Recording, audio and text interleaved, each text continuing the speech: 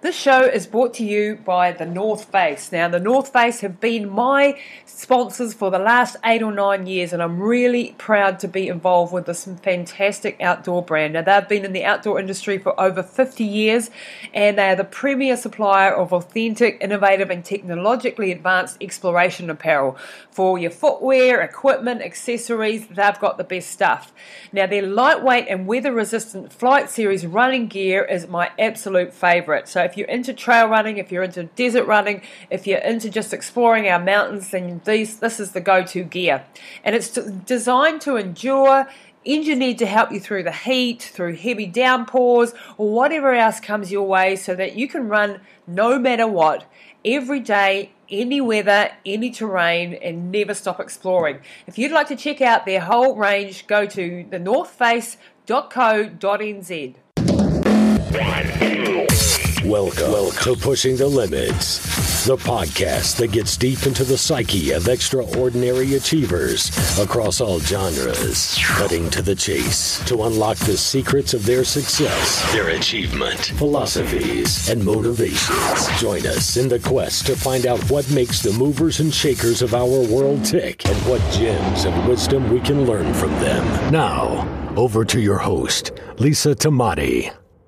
Okay, so Neil, we're going to go over some injuries, some common injuries that people answered in the poll. We had 330 people reply on the poll, and we had massive injuries with knees, with lower back, with hips, shin splints, and Achilles were the top 5 injuries that people were experiencing. And we're talking, a huge amount of people had those. So from 50 out of 330 odd had the number one thing was knees. So Neil, let's start with knees. How many were on knees, Lisa? It was quite a hard number there, wasn't it? It was a huge number. That was number one. I've forgotten the actual amount of people, but knees were the biggest problem. So knees is a pretty easy one to fix in many cases, isn't it?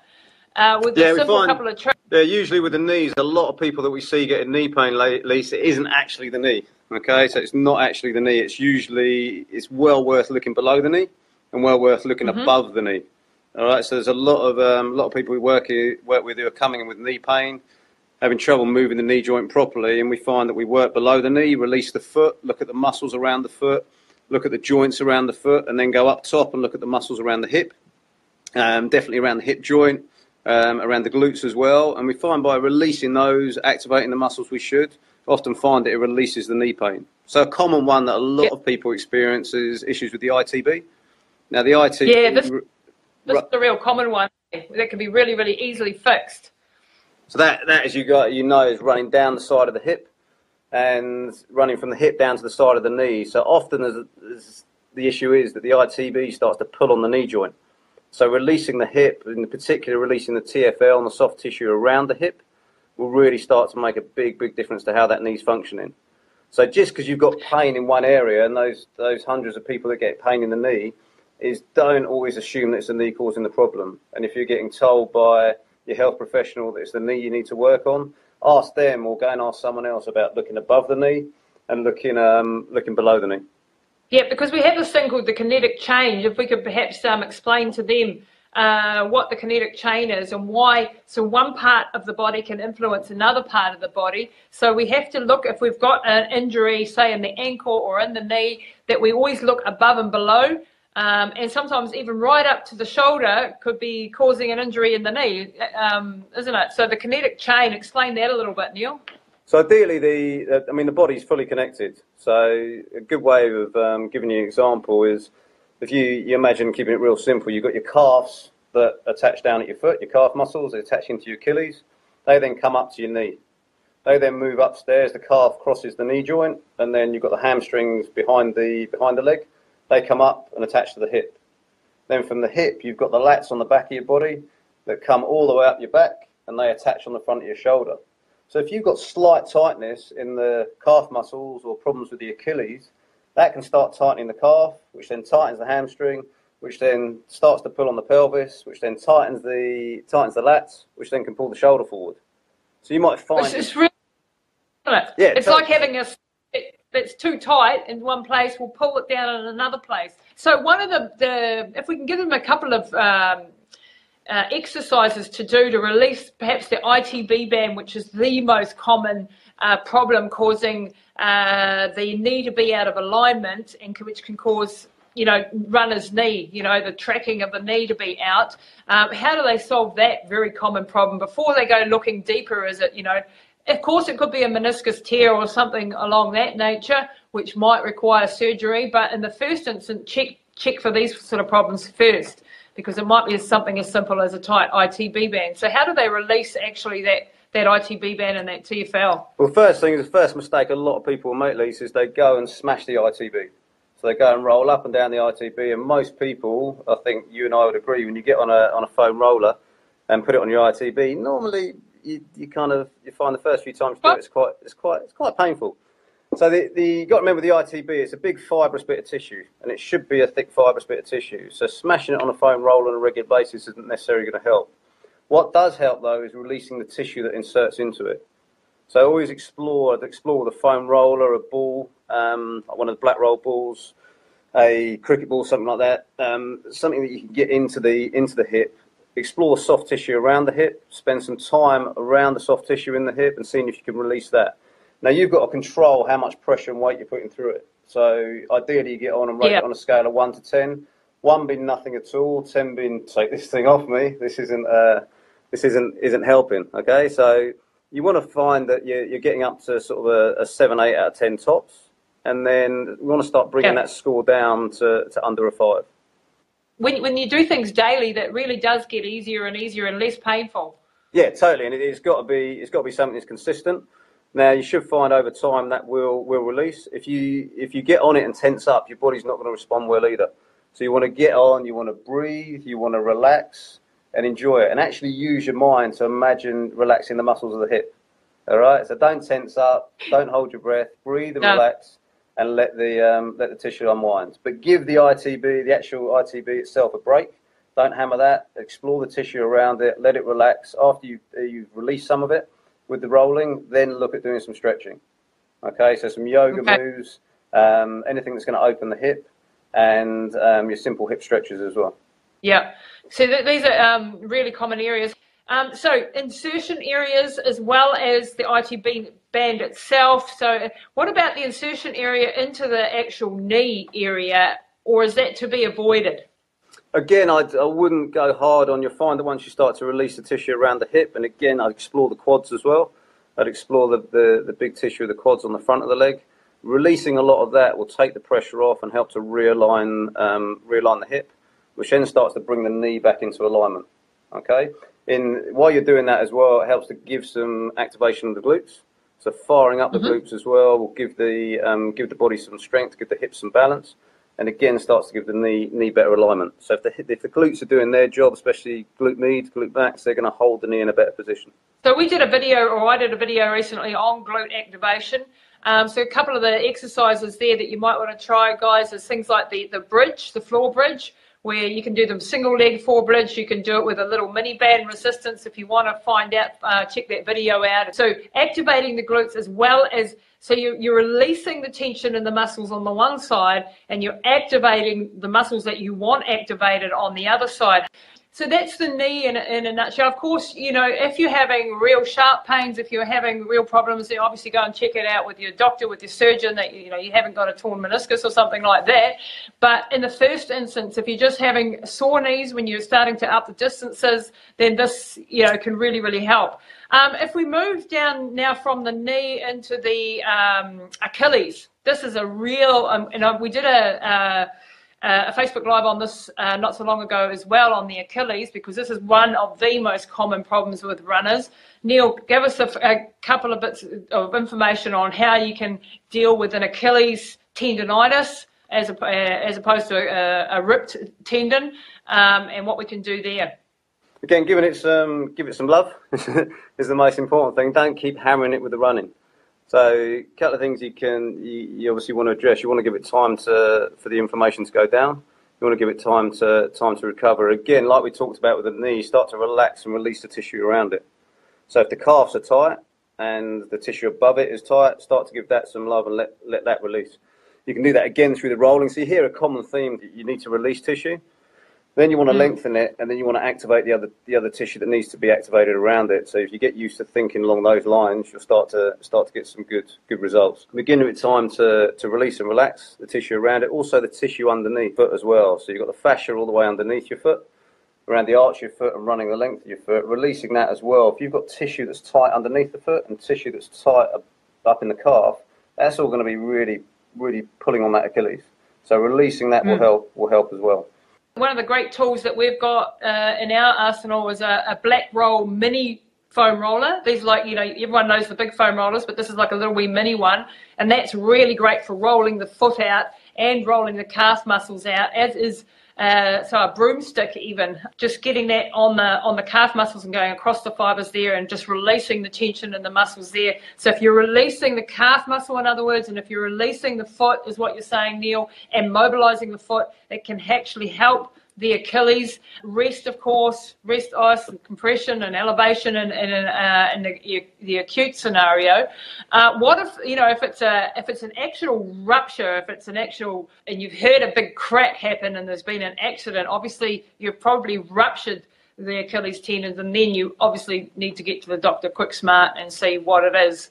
But if it's just inflammation along the Achilles tendon, then that's tendonitis, and not you can start to work on it gently, doing some of these release things. So what about a couple of strengthening exercises? I think the other thing just to throw in as well, Lisa, is that a lot of this can be prevented, because most people that we're seeing and working with will start addressing the issue when they get the niggle. So they start to get the niggle, they get the inflammation, they get the pain, and by that point it's often too late. So by addressing it on a daily basis, doing a little bit each day and looking after it consistently, and it can be as little as 5-10 minutes a day, then you're going to stop seeing these issues coming up, and they're going to stop having as much pain. The other thing to address the Achilles as well is looking at your run technique. So how you're positioning your body when you're running, and obviously making sure you've got the mobility and flexibility through the feet and the lower limbs, but making sure that you position your foot right when you're running as well. So where you're striking the floor, how you're landing, how much weight is going through your body, and how much ground reaction force is coming back through the ground into your foot makes a huge, massive difference as well. Yeah, one of the problems that we often see is when people's heels aren't kissing the ground when they're running, and they're just bouncing on them, and it's like a rubber band that gets overstretched and a hell of a lot of tension put on it. If you're doing if you've upped your mileage, if you've upped your speed work, or you've upped your hill work recently and you're suddenly getting niggles, those are common areas that you might want to pull back on for a while until the Achilles starts to, come back right. Another thing you often see with Achilles problems is that it's the first signs of problems are when it's stiff in the morning, and you wake up and you get out of bed and it's just a little bit stiff, but later on in the day it's fine. That's an early warning sign, and a sign that's when you can actually do some real good by preventing an actual real problem coming on. So if you're starting to have that little bit of stiffness in the morning when you get up, but by later on it's okay. Or conversely, when you're actually doing a really big long run and it starts to get sore, the longer you run, then obviously, it's an overuse injury, and you want to be dealing with it.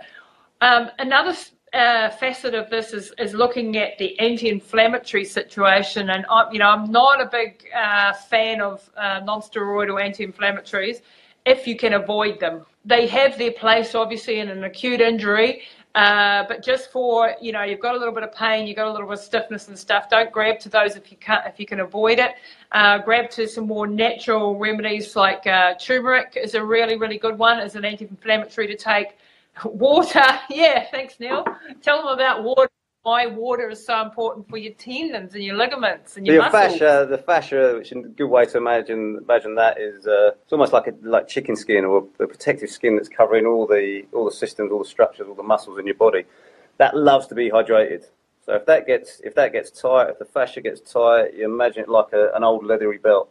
It doesn't want to move well. It's gonna crack. It's gonna be tough to move. So if you're waking up, like you're saying, in the morning, Lisa, and you're getting those niggles and your body's feeling stiff and uncomfortable, then a lot of the time, a lot of that can be solved by making sure you're having enough of that stuff. So if you've got enough of the water, and you've got enough of your body size and good quality water, it's going to hydrate. Your fascia should be like a sponge. You want to be able to wring that out. And if you're trying to wring it out and you're wringing it out and there's nothing in it, then guess what? When you wake up in the morning, it's going to hurt. It's a real simple, easy way to take some inflammation out of the body is up your hydration. And we're often looking for other state-of-the-art things to do it when often the answer's right in front of us, and it's simply increasing your hydration. On top of that, go to bed a bit earlier. Okay, your body will recover from an injury a whole lot better if you're getting the sleep you should. Okay, so sleep, if you're getting the sleep you should for your body type, going to bed at the time you should, getting up when you should, then that's when your body's going to grow. It's going to be when it's going to develop, and it's going to be when it's going to recover. And it's that recovery with these injuries that we're talking about. Often people get the continuous injuries because they're dehydrated and they're just not getting enough rest and still doing the same volume of training. Yeah. And why is sleep, going to bed earlier? And this is one that we have trouble with because I work late at night and I'm trying to change my ways. But anyway, sleep before midnight and, the sleep after midnight. What's the difference there, Neil? So your body's going to, especially getting to bed between 10 and 2, your body will recover from a physical point of view in that time period. So getting into bed, ideally 10 before, will help massively, especially if your body needs recovery. Now, you'll often know when your body needs recovery because you'll be picking up more niggles and injuries, and you'll start to feel that your body's just not moving as well as it was. So a lot of people that completed the poll, I'm sure it's prior to them picking up the injury, they just felt their body wasn't operating as well as it could be. So if you want that physical recovery, that response, getting to bed pre-10 o'clock, your body will do a lot of its recovery between 10 p.m. and 2 a.m. So if that's the case and you're getting into bed at midnight and then getting up to run before you go to work and you're wondering why, you're coming back and you're like, knees are hurting, my Achilles is sore, my feet are tight, then you've kind of got your answer there.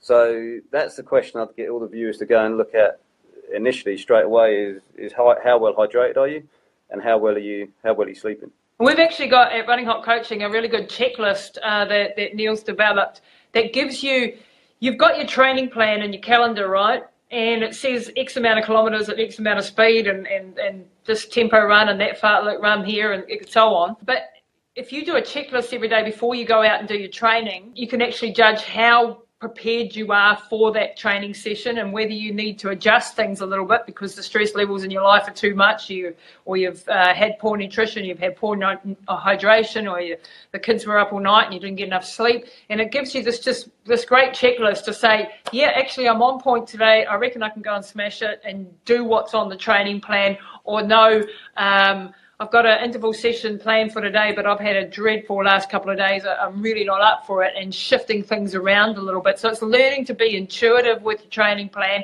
not just being arbitrary with, okay, this is what the coach said, or this is what the training plan said, and doing things in an arbitrary nature and not listening to the body. Yeah, keep on top of that and keep checking those things. It should be a mental checklist. We use it as an actual one that people fill in. Encourage our athletes to do it on a regular basis because you want to be thinking like that all the time. A lot of the niggles we're seeing now that the athletes we're working with have had are starting to go away because they're thinking about the other things outside of the training. So it's not just the training itself. We've got athletes come through that have had the knee pain, that have had the ankle pain, the Achilles pain, and we're starting to see less and less of that because people are addressing the other bits in their life. The training's one part of it, but it's the other bits, the other way you look after your body as well. And this is like the holistic approach that we take to training, which is really based on the 5 pillars. So you've got your run sessions, your drills, your technique, your tempo sessions, your fartlek, your hill training, your long, slow distance runs, all of those sort of things. But then in the other part of the equation, and this is the parts that often get neglected, is this mobility that we're talking about, this myofascial release, massage, Pilates, yoga. All of these things would come under that category. And then you've got your run-specific strength training where you're actually preparing the body and the different parts of the body for the rigors that you're going to put it through with running, because you need to be strong in the right places in order to be able to withstand the mileage that you're going to put it through. And then, yes, of course, your nutrition, your supplementation, hydration, all that. And another big part of the puzzle that I really specialise in is the mindset and motivations type of area, because this, you can have the best training plans in the world, but if your mind's not in, if you don't have the confidence, if you're doubting everything, you're panicking, you're not got your mind in a good place, then you're going to struggle as well. So all of these things make up a really holistic run program, and this is why, like, just downloading a spreadsheet from the internet only gives you a piece of the puzzle. And the way we approach also our training systems is that we are not big on the old high mileage, traditional old high mileage models. They do work in the aspect that they will get you across the finish line, and that's how I trained for many years, and I did cross the finish line of many massive races doing so. However, it's not the most efficient manner to train, and it's not a manner of training that will give you longevity in the sport, that will help you avoid overtraining, injuries, and all of that sort of stuff. And it's also great if you're a 20-year-old or a 25-year-old athlete and you're an elite athlete and you haven't got any injury issues, you haven't got a full-time job and 3 children and financial worries and stress and at home, which is all part of this puzzle. If you have a really busy life, then you do not want to be just going into the massive high mileage and neglecting the other parts of this training. So that's why we've developed our systems to be a very holistic looking approach at the person and at their health. And we get people in sometimes and we actually look at the health situation first and go, we need to send you off to, we've got different programs that we have like epigenetics and boost camp, health camp, before we go back into the full-on training if they're having some major issues. But if we go back, Neil, and have a look at the next one on the list that was really, really common is lower back pain. And this is something that, I can, sing a song about. Told you in a short story of my back injury. I broke my back when I was 21, like I broke 2 vertebrae, but the spinal cord was intact, thank goodness. Otherwise, I wouldn't be walking around today and I'm still running. However, 2 of the discs were crushed. And as I went through my running career, and of course, I've run, over 70,000 kilometres in the last 25 years. And now I've got 4 discs that are absolutely kaput. And I had major problems with spasms, I was just spasming all the time right throughout the day. It got to a point where I couldn't carry backpacks. I couldn't do multi-day stage races. I would go out and run. As soon as I'd stop running, I'd have another spasm. And it got to the point where I thought my career was at an end. And I went to surgeons. I went to, chiropractors, acupuncture, pretty much everything I could possibly think of, massage, and nothing helped and nothing helped and nothing helped. And through working with Neil, he said to me, look, you've always had a weak core, and I've got some proof and some really old photos that I used to be bent over like a staple, Neil? I still used to do the distances, but I didn't look very good and strong by the end of them. And so we started really doing a really strong core program. Neil, explain why the core is so important for the back, and then I'll continue the story there.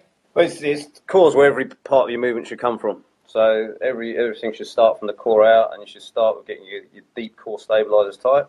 So a lot of people, again, will end up with, especially niggles in the back, because they're trying to use all the other muscles to control their lumbar-pelvic hip complex and support the spinal column. They're trying to use everything else to support it when it should be those deep stabilizers.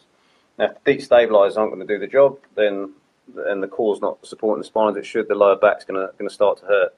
The other thing is a lot of people sitting as we are now, Lisa, and they're going to get very tight as a result of that, often tight in the hips. Because you're flexed and the hip joint is bent, and get tight through those muscles, and then you go out to do your activity and you've still got some degree of bend in that hip. So you need to do everything you can to get the hip fully open and get the glutes doing the job they should. So often when the hips get tight, that starts to change the position of the pelvis. Pelvis starts to tilt forward. Imagine a bucket of water, full of water, and as the pelvis starts to tilt, you're spilling water over the front. The hips then get tight, the muscles of the glutes start to get long, and then that starts to load the lower back. So you imagine that happening when you're then running and putting the ground reaction forces you get from running through your body. All of a sudden, there's a great deal of load going through the lower back and the spine.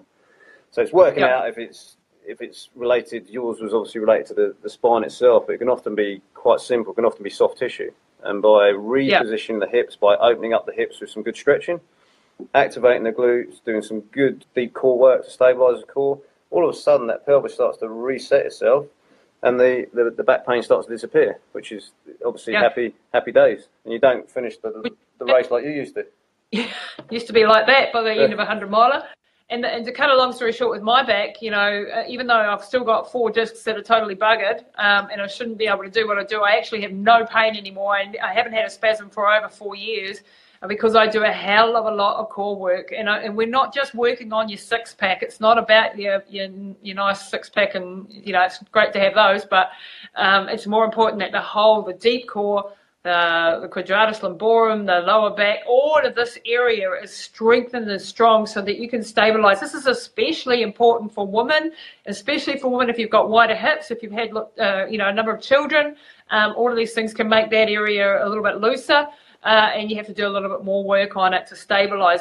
You'll often see women, for example, sort of running cross over. The hands are crossing over, the knees are going one way, the hips are going the other way, and that's all a weakness in the hip area and the lower back area and the glutes that needs to be addressed before they can run faster and before they can run more efficiently.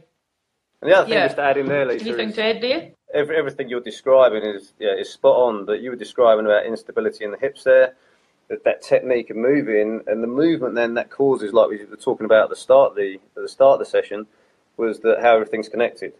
So you stabilise the core, and then all of a sudden that stabilises the hips, which then means the knee doesn't start to continue to fall in like it used to, because you've got some sort of stability up top to hold it.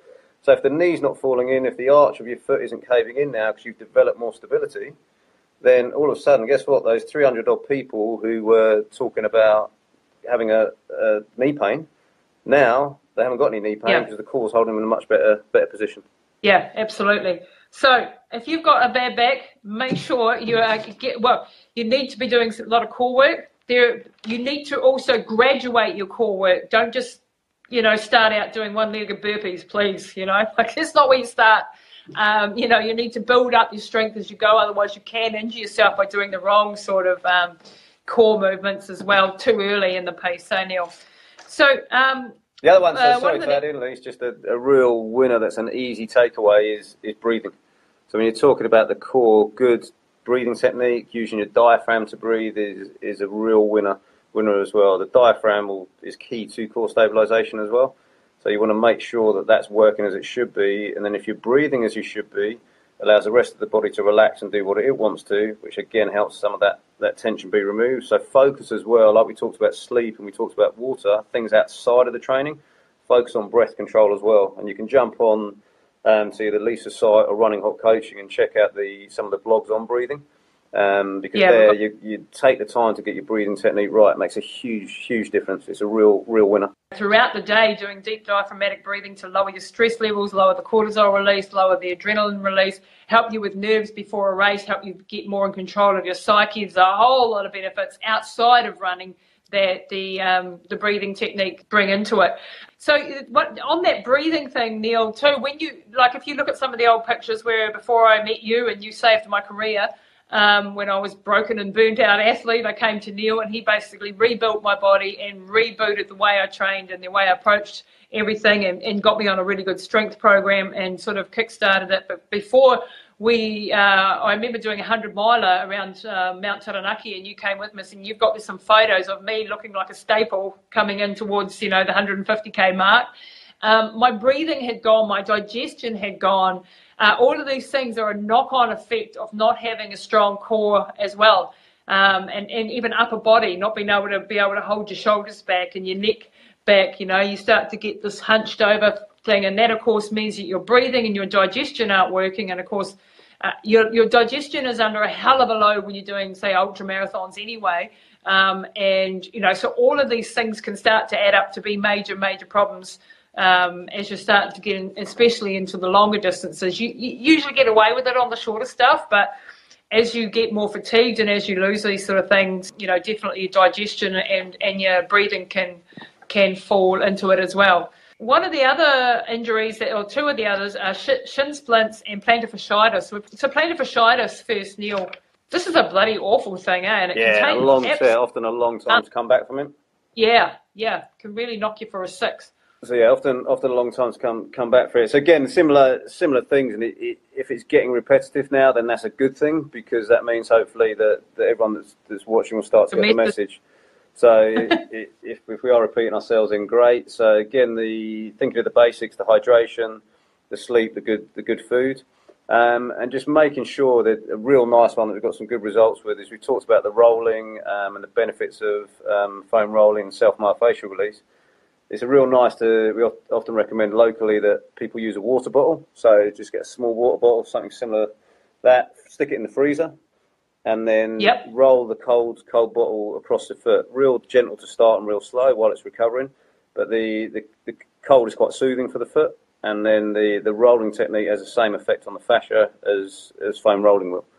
So that'll help. Yep. It will depend on the extent of it. If it's very painful, then obviously go and get it checked out. Make sure there's nothing else going on there, but that will help again as well, releasing the tissue above the foot.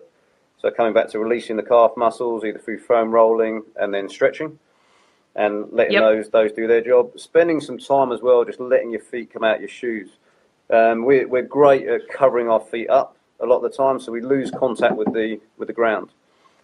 It's not we always keep these out, our hands out, and they're big sensory to let us know what's going on. They tell us what we need to do, what's hot, what's cold, but our feet, for some reason, we cover up. So get the feet out at some point during the week, even if it's around the home, around the house, going for a walk on the beach. Get them out and let them start to relax. As they start to relax, you'll see that you actually get some distance between your toes, and the foot actually starts to relax. A lot of runners we see, their toes up, the feet are like this. Letting them relax takes the tension off the fascia underneath the foot, and then again lets it start to relax. Give it the time it needs, though. Don't get into the cycle of, feels a bit better this week, so I'm going to head out and do my run, and then wonder why it's so sore when I come back. Let it recover for a few days and just end up in that cycle that long-term is going to end in it causing some sort of major problem. And looking with the Achilles, because there's a word of warning there, don't go around too much bare feet all at once. If you haven't been used to it, do it in like 10 to 15 minutes. Like in increments, and this is also for your Achilles. If you've got Achilles problems, if you go around flat-footed and bare feet, that can cause problems as well. And you shouldn't go around with high heels on either, ladies, because both of those things can aggravate the Achilles tendon. The other thing as well, Lee, sorry to jump in, is I think you've done a couple of videos as well with the flossing. So at the right time in the recovery, and guys, I'd check out some of Lisa's videos, or she can share them afterwards. But flossing around that foot, which basically the flossing is a piece of rubber that you're going to wrap and compress the foot, the Achilles area, and then move it through a range of motion once it's wrapped, and then release it, causing the joint to flush, and it gives a similar effect as rolling would as well. So again, helps with the recovery, allows it to relax. You just need to make sure you're doing it at the right time in the recovery. Yeah, so all of these things can add up. I really do enjoy the flossing. I know my husband does it every single day. He's sort of addicted to that feeling of the blood rushing through it, I think, and cleaning it out. So last one is shin splints. I've got a tip here for shin splints before you get on to the more common sort of things to do for shin splints, which is obviously, again, rolling and that sort of thing. But one of the things to check is, and this can be just with inflammation on the top of your leg there, on lower legs, are your shoelaces too tight? Often we buy shoes that are too small, and this is very common. When you go into a running shop, even good reputable running shop, often you have problems with the fact that you're going in cold, you haven't been for a run that day, and your feet swell quite a lot when you're doing long distance running.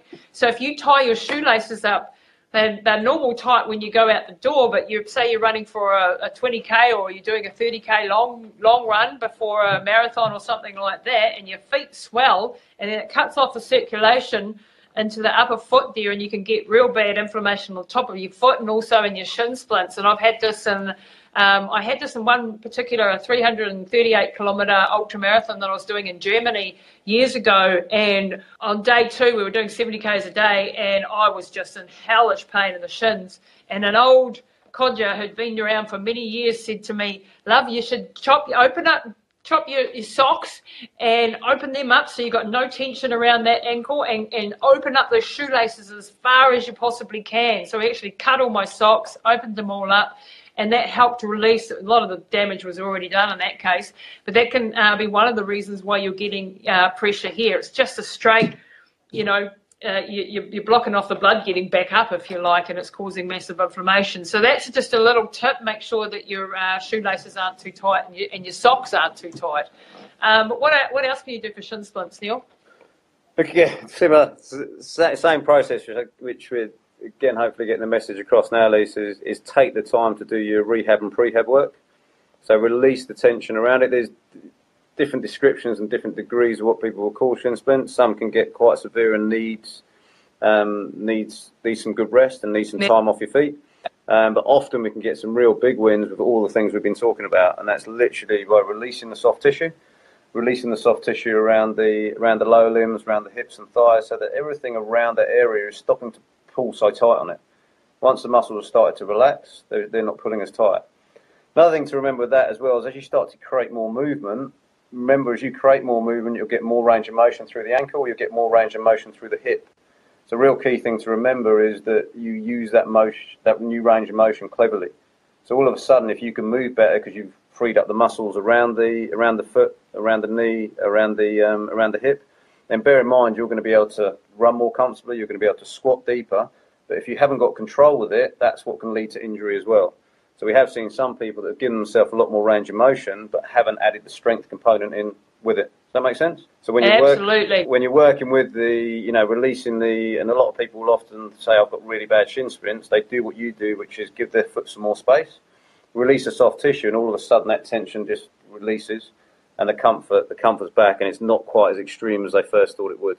They first thought it was. And making sure you're strengthening afterwards. All right. So you need to release tension, but build up the strength on the other side. Because if you don't want to be a floppy rag doll, do you? You don't want to be overstretched, and you don't want to be too tight, and you want to be strong and functional. And when you have full range of motion, why is that important for run technique, Neil? The range of motion, the runners need what's known as good dorsiflexion. So they need good range of motion through the ankle. If you haven't got good range of motion through the ankle, then your body's going to, as your foot hits the ground, your body's going to compensate somewhere further up. That's why people often get, as we talked about, knee pain, hip pain, because their body's having to bend in a different way. Your body's extremely good at finding the path of least resistance. So if something's locked up or not working as it should, or in shin splints is causing pain, the body will try and adapt and adjust technique and body position to reduce that pain, okay, or to compensate for it.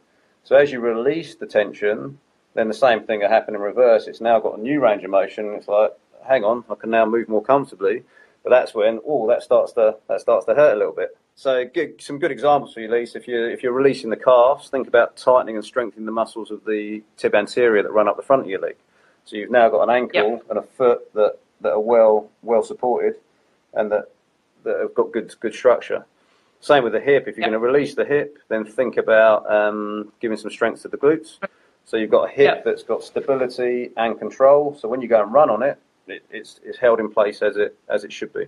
So the control is the key part as well. You want range of motion, but you also want good control with it. Range of motion without control is going to lead to as many injuries as tight muscles does as well. Yeah, absolutely. So if you're up in the mileage, if you've got a big race goal coming up, we'd love to help you, of course, at Running Hot Coaching. And we take this really holistic approach. And we don't know too many coaches who have that really holistic program dealing with all of these. They might have bits and pieces of it, but and especially in the mindset side of things and motivation as well, really big on that, and helping people get to the race in the best shape possible in the most time efficient manner possible. Just to give you guys a little bit of history about Neil and I, so we've been training together for over 10 years. Neil was my coach, and I came to him when I was completely burnt out. Was it 2007? I came back from Austria. I'd been living over there for 13 years. I'd done a hell of a lot of races over there, but I'd end up completely blowing myself to pieces. And Neil really came along and really rebuilt the whole way I trained. He cut down my mileage, which was protested vehemently because I thought to run long, you need to run long. And that's all you need to do. And yeah, it will get you across the line, but it was also a good way to get hormone imbalances I put on weight. I was like training more than ever, and I was putting on weight. I couldn't work that one out. I had a really weak upper body. I had a weak core. I had the back pain. I was feeling burnt out and depressed and all that sort of thing. And so Neil, when he came along, and he said, right, we're going to introduce you to mobility work, to strength work. And really my career skyrocketed after that, within my potential. And I did a whole lot of massive international races and had the best years of my career. And then I crashed and burned again a little bit later because I just did too many back-to-back. I ignored Neil, who said, you need recovery. And I said, nah, I'm Superwoman. I can do it all. And I did back-to-back. I mean, in one 18-month period, I ran Death Valley twice, qualified with a 24-hour race. I won the Nationals at the 24-hour race and went to England, did the national in the national team over there, 24-hour racing, ran the entire length of New Zealand, which was 2,250 kilometres in 42 days for charity, wrote a book, ran a business, and all of this in the space of 18 months, and ran a whole lot of other 100K nationals and all of these sort of things. And within that 18-month period, I don't say that to brag, I'm telling you what not to do, because at the end of that 18 months, Neil had a hell of a mess to fix up again when I went crawling back and said, maybe you were right. Maybe I need to concentrate on 1 or 2 events a year. And to be honest, and Gary Moller, who was watching then, knows some of the aftermath of what I've done, and got some major damage from what I did to myself. And therefore, what we're trying to say is that I've made all the mistakes. We have a hell of a lot of experience. Between us, we've got 45 years experience doing the toughest events in the world and coaching for many, many years. And we've also made every mistake under the sun. And we've developed these systems to really help people shortcut it, make it easier for them, help them avoid, if they'll listen, from going down the wrong paths and ending up with injuries, with overtraining, with burnout, with hormonal imbalances, with kidney troubles, and all of the sort of stuff that I've gone and done to myself over the years. So learn from my mistakes, listen to Neil. He knows what he's doing. He's saved my career a couple of times. And if you're wanting any help with any of this, then please come and check us out and at Running Hot Coaching. And what we'd love you all to go and do is to download our free online run training e-course, which you can get at runninghotcoaching.com /running-success. Neil, have you got any more anything to add to any of the injuries side of things, or to the way we've trained? I think you said we've definitely made a lot of mistakes over the years, and are happy to share those. And that way, it's that allows us that will allow everyone that's watching, to shortcut and not end up with the injuries and niggles. You must go and check out Gus's podcast that I did with her just a couple of weeks ago on my podcast, Pushing the Limits. She's a superstar. Actually, her interview was watched almost as many times as Dinkinassus, and she was number 2 out of all my episodes. And I've had some superstars on there, but Gus's interview really resonated with people. This is a woman who is a chartered accountant. She's a mild-mannered accountant by day. Anyone who knows Gus would know that's a laugh. But she started off running half marathons. I met her just before she did her first half marathon, and has gone on with after working with us to doing one ultra marathon after the other, going from 100 milers to the 330k Alps to Ocean, Northburn 100 miler, and all this fantastic stuff. And now at the age of 50 has hit her best milestones ever. And Gus will freely admit she's not your natural athlete. She's struggled with asthma. She's reckons she's not the right shape or the right genes for running. And we just absolutely love working with people like her, because she's got the guts and the determination. And she, if Neil says do this, she says, how high, if he says jump, she says how high.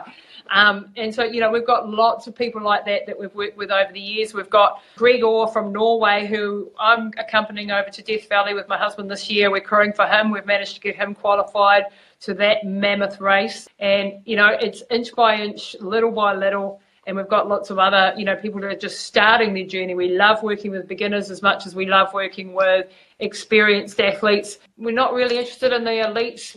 the elites will do what they want to do. I'm really interested more in people who've had a struggle and a journey like myself and who aren't natural athletes and who want to do it anyway and have got, like Neil, 3 kids, 2 businesses to run and still manages to find time to be extremely fit and extremely inspirational. So those are the sorts of people that we love working with. So, if you want to come and join us, please do. So thanks very much, everybody, for joining us today. Please share this with your friends. And if you've got any questions, please contact either me or Neil at runninghotcoaching.com or Lisa at runninghotcoaching.com and check out our programs. And, let us know how you go. Thanks, guys. See you soon, guys.